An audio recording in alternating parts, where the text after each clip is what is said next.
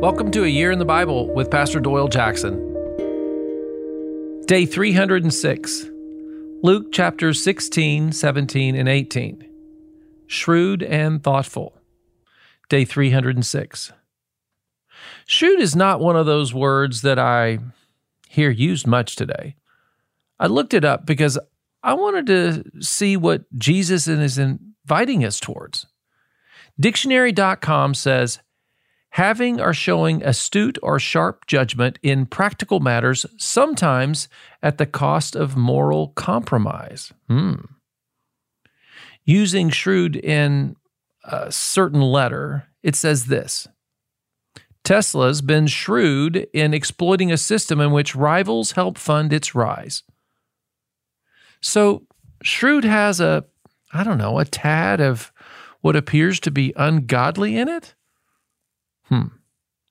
I like ingenious and perceptive. If you talk about me, use those words, I'm just saying. Luke 16 opens with a unique to Luke parable, yet again, the shrewd manager. Listen to what Jesus says, Luke 16:9. I tell you, use worldly wealth to gain friends for yourselves, so that when it's gone, you will be welcomed into eternal dwellings.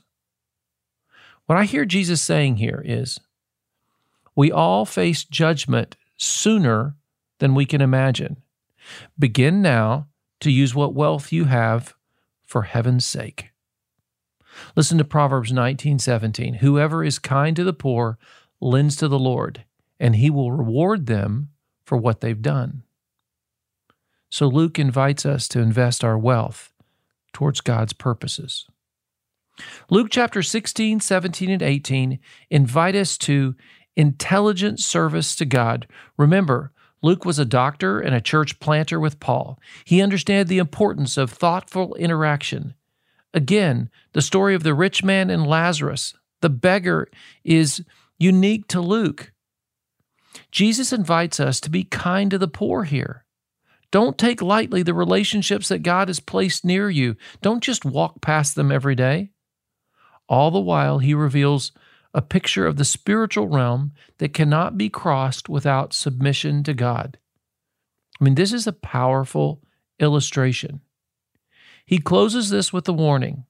Luke 16:31, he said to them, if you do not listen to Moses and the prophets, they will not be convinced, even if someone rises from the dead. That means if you won't listen to the Old Testament, he says we have to use the Word of God. This is why we're reading the Bible.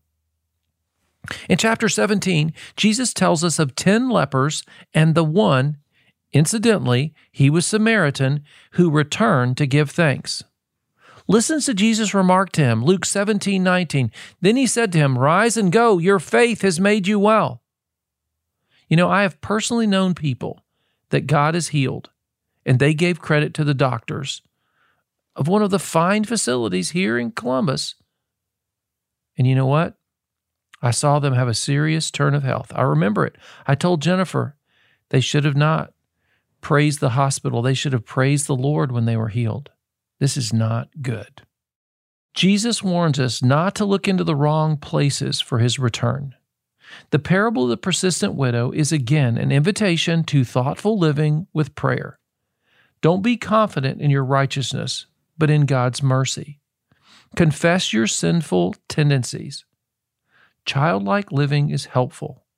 Admit when you're wrong. Listen to the wisdom of the blind beggar of Jericho in Luke 18. He called out, Son of David, have mercy on me. What do you need to give some thought to today? What do you need to cry out to Jesus for? Let's pray. Father, help me see what you're doing. I want to see your kingdom and participate. In Jesus' name, amen. Reading the Word inspires me. I hope you're inspired. Keep me posted at pastor@tcnd.org. Have you invited someone to church?